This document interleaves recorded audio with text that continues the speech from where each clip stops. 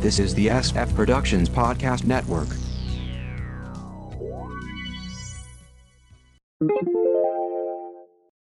How I Got My Wife to Read Comics, episode 606.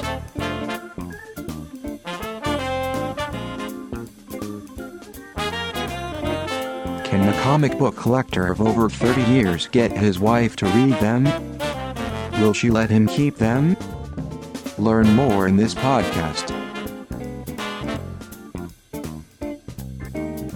Let's go to the comic book lounge with Mindy and Mark. The first super team returns. Chance is looking over his shoulder. The first 8 years of 8 billion genies. Miracle Man crosses a line. Pomp and scarabs. When you can't afford a sanctum. And Dracula saves the day. This is How I Got My Wife to Read Comics for Sunday, December 11th, 2022. I'm Mark. And I'm Mindy. Just a reminder, you can go to sfpodcastnetwork.com to get our feed, other SF podcasts and blogs, or subscribe via your favorite podcast catcher and leave us a review. You can email sfpodcastnetwork@gmail.com, like us at facebook.com/sfppn, follow us on Twitter @sfppn, check out Instagram @sfpodnetwork, or call us at 614-321-9737. That's 614-321-9SFP. And now something I've wanted to say for at least a decade. Justice Society of America #1 by Johns, Janin, and Belair. Spinning out of recent DC events and the new Golden Age one-shot, the JSA is officially back on the board. As in the special, this series is going to hop back and forth through time. 31 years ago, Bruce loses his parents. 13 years ago, Selina jumps out a window. 1 year from now, Bruce and Selina debate what to do about baby Helena. Bruce says no one can know about her, and if the Arkhams learn the secret, she'll never be safe. Selina replies that it won't be a problem after Bruce helps her kill them all. 26 years from now, Helena, now Huntress, is grilling some hoods for info on the missing Dr. Fate. We learn via interior monologue that Bruce was murdered 8 years prior and that Selina killed the sorcerer responsible. Helena has a partner on this job, Solomon Grundy. Fate had contacted Helena after seeing a vision, but he was then attacked. Helena meets up with Ruby Sokov, the new Red Lantern, who informs her that there's no sign of Fate at his tower and suggests the Witch Girl is responsible. At this point, if you haven't read the Golden Age one-shot that included Who's Who entries on a bunch of new characters, you'll be lost.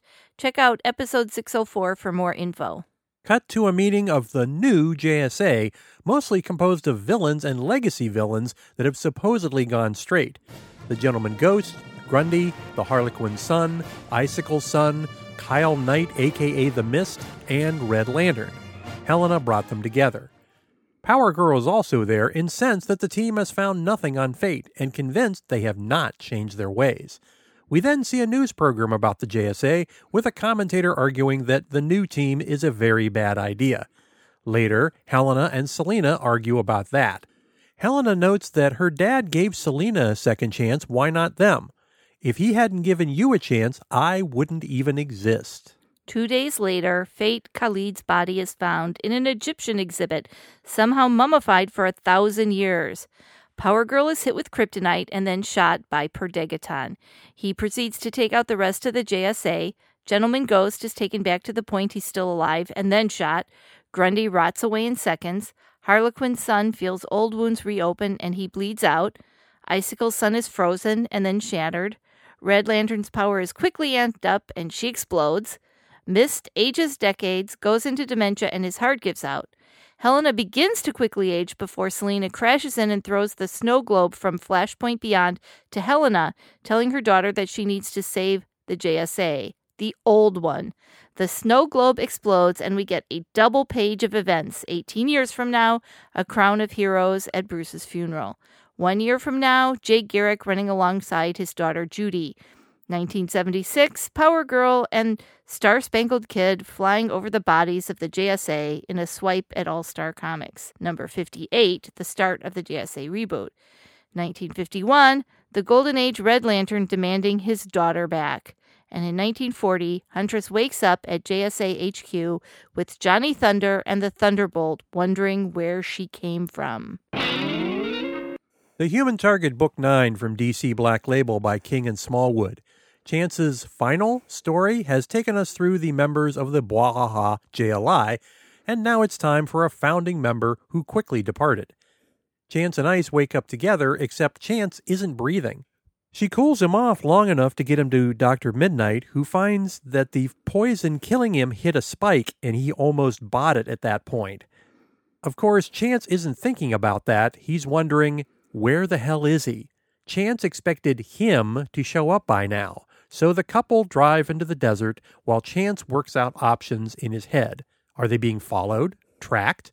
Ice asks him, "Are you going to talk about you dying, or are we just going to drive?" Chance tells her about the fact that he now has 4 days left to live. I thought she already knew that.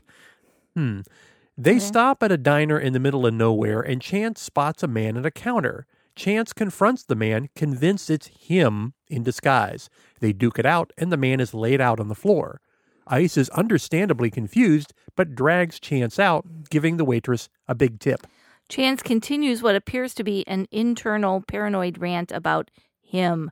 Ice demands to know what's happening, and when he ignores her, she causes their car to crash. The car is totaled, but they're okay. He apologizes to her.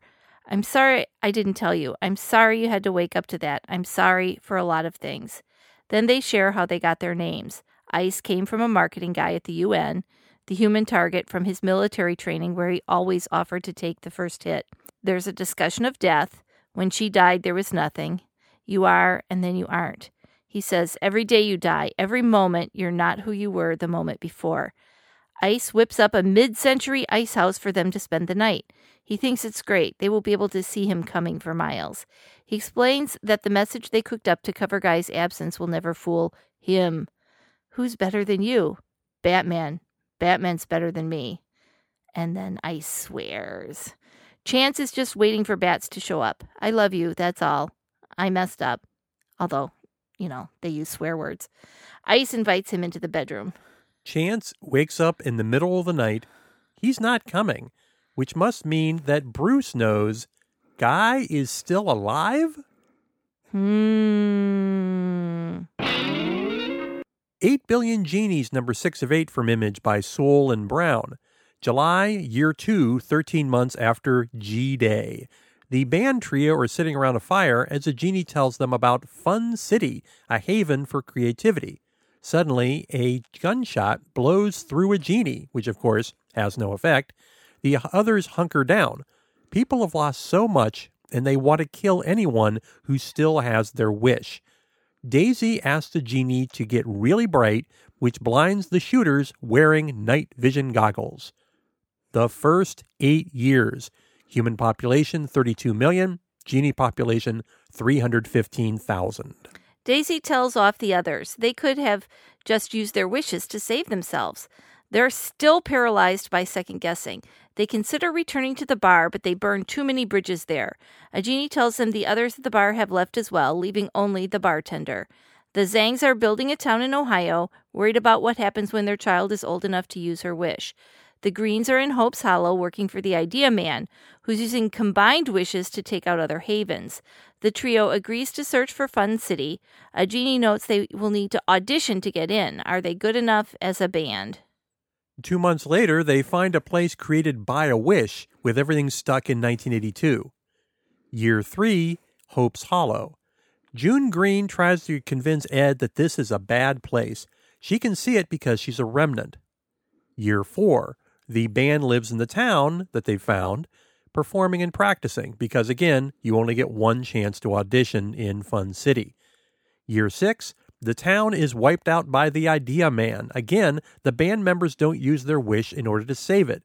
They decide they are as good as they're going to be and head to Fun City.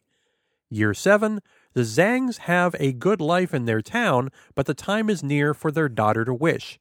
They ask the genie if there's somewhere safe, and he replies that there is, but they won't like it. In Dougland, Robbie assists Hope's Hollow troops against the Dougs.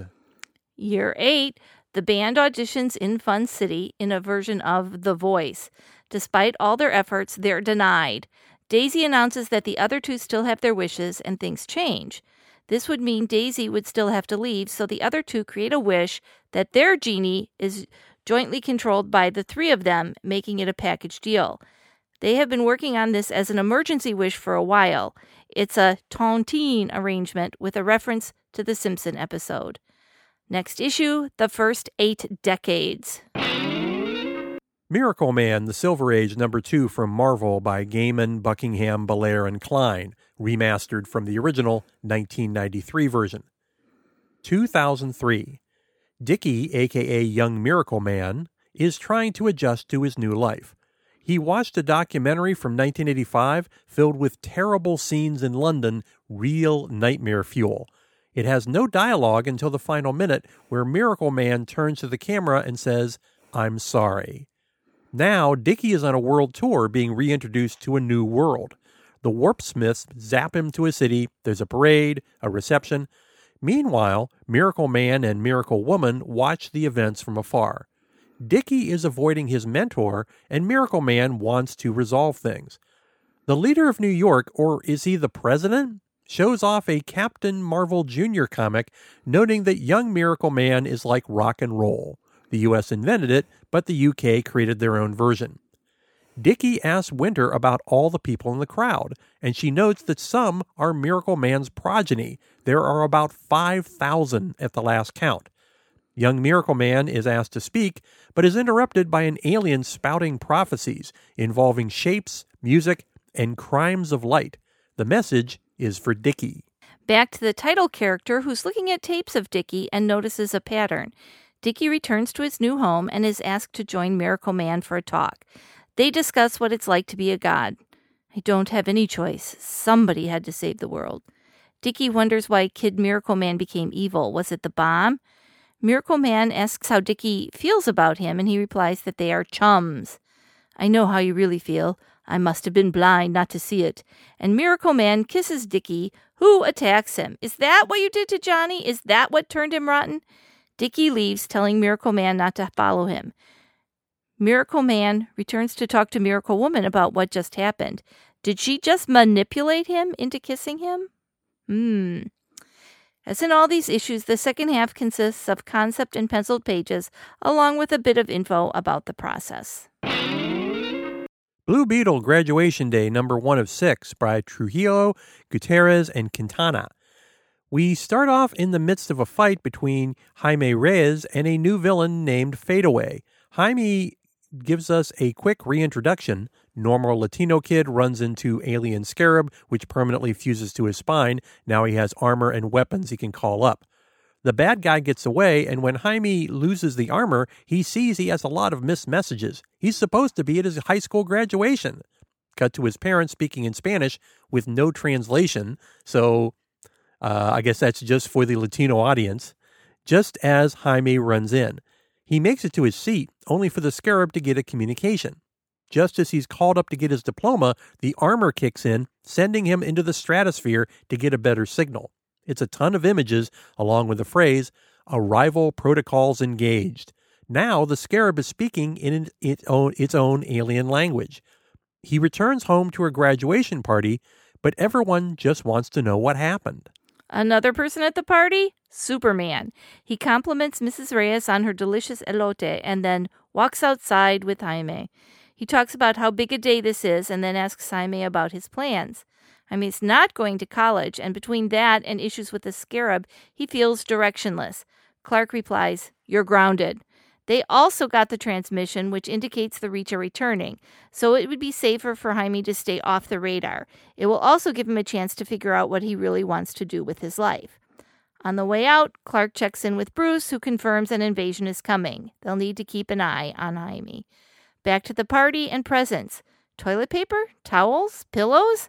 Jaime's parents are sending him to Palmera City for the summer to work at his tia's diner. Jaime's buddies see a video on his phone. There's an attack in El Salvador involving a woman wearing armor similar to Jaime's. Anyone you know? Next issue, welcome to Palmera City. The Ones, number 2, from Dark Horse by Bendis, Edgar, Diaz, and Reed. We begin 15 years ago at a self-storage place. Wilson's Uncle Steve has brought him here to see something. The Collected Prophecies of Reality. Turns out his family has been the keepers of them for generations, and now they're going to Wilson. Well, why not Uncle Steve's kids? Well, he hates them. Why are they in a storage unit? 'Cause I ain't got the scratch for a sanctum. Also, there's a gnome, Lord Lork, who guards the prophecies. Now it's Wilson's turn at making sure that stuff that is supposed to happen happens, and stuff that shouldn't happen doesn't. Cut to now and Armageddon. The Ones are arguing as they fight demons. Cut to 10 years ago. Wilson has just asked the Ones to kill baby Satan, and they walked out, agreeing they could wait and see what happens. Lork tells him it will be fine and that Steve is in a better place. Most souls get thrown out, but his was okay. A golem hunter breaks in, and Lork puts him down. And then we're back to the present. The team is asking Wilson to take them to Satan, and it is noted that he did tell everyone that this was going to happen. Back to 10 years ago, Novus returns to the room and they discuss how it could have gone better. She suggests he read the fine print about the baby Satan prophecy. Back in the present, Thrace demands to know the names of the demons he's dispatching because he hates to kill mindless creatures. There's more arguing, and then a demon tells them they were told not to speak to them. When Thrace says he will chop off your ass, the demon is creeped out. Yeah, I'm just going to go Armageddon up over there on this side. A boy in a tuck walks out of the fire and says, you wanted to see me? Star Trek Lower Decks, number 3 from IDW by North and Finoglio. The second contact has gone very wrong. The natives turn out to have tech and have their own private directive involving another group on their own planet that doesn't have tech.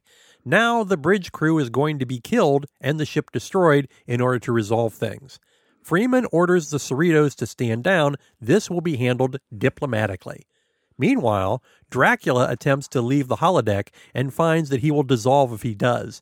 He asks the computer to provide Cerritos stuff to his own database and then starts reprogramming things. The lower deckers are trying to work out how to defend against the alien ship, which cut their shields to pieces, and notice that the computer is slowing down. Turns out Drax's work is taxing the system, so they go investigate. Drax demands real blood, and Boimler realizes they can easily provide enough for his needs. Drax agrees that if they give him blood, he will help them in their crisis. Mariner is very suspicious, but Boimler talks her into it. Back to Freeman, who orders the Cerritos to abandon the away team and protect the ship, which goes into red alert. Rutherford figures out a slow-moving projectile would make it through the alien shields, and Mariner gets Ransom to let her try something. The lower deckers and Drac go to the outer hull, and Tendi will throw Drac as a bat over to the alien ship. Unfortunately, the Cerritos has to go to warp, so they jump off, minus Boimler, whose gravity boots are stuck to the hull, and throw Drac over. Drac breaks into the ship with vampire blowtorch fingers. He can bring up whatever power he wants, and connects to the alien's computers. He learns that the alien with the tech stole it from the more primitive group, wiping them of their memories of it. The tech was created because the other group was peaceful and did a lot of R&D. So there's no Prime Directive issue. In fact, the aliens just made it up after reading Federation databanks. Freeman uses the old "I'm transmitting your evil plan as you boast about it" bit, which means if they go forward with their plan, the feds will come down on them. The Cerritos wins the day while Drac is sent off to the Starfleet Emergency Holographic Academy. Boy, just a ton of Easter eggs here. AnnouncerBot, how can the folks find us online? Go to sfpodcastnetwork.com to get the feed, other SF podcasts, and blogs. Subscribe via your favorite podcast catcher and leave us a review. You can email sfpodcastnetwork@gmail.com. Like us at facebook.com/sfppn. Follow us on Twitter at sfppn. Check out Instagram at sfpodnetwork. Call us at 614-321-9737. That's 614-321-9SFP. Back to you, Mark. Thanks for listening, everybody. Bye. Bye-bye.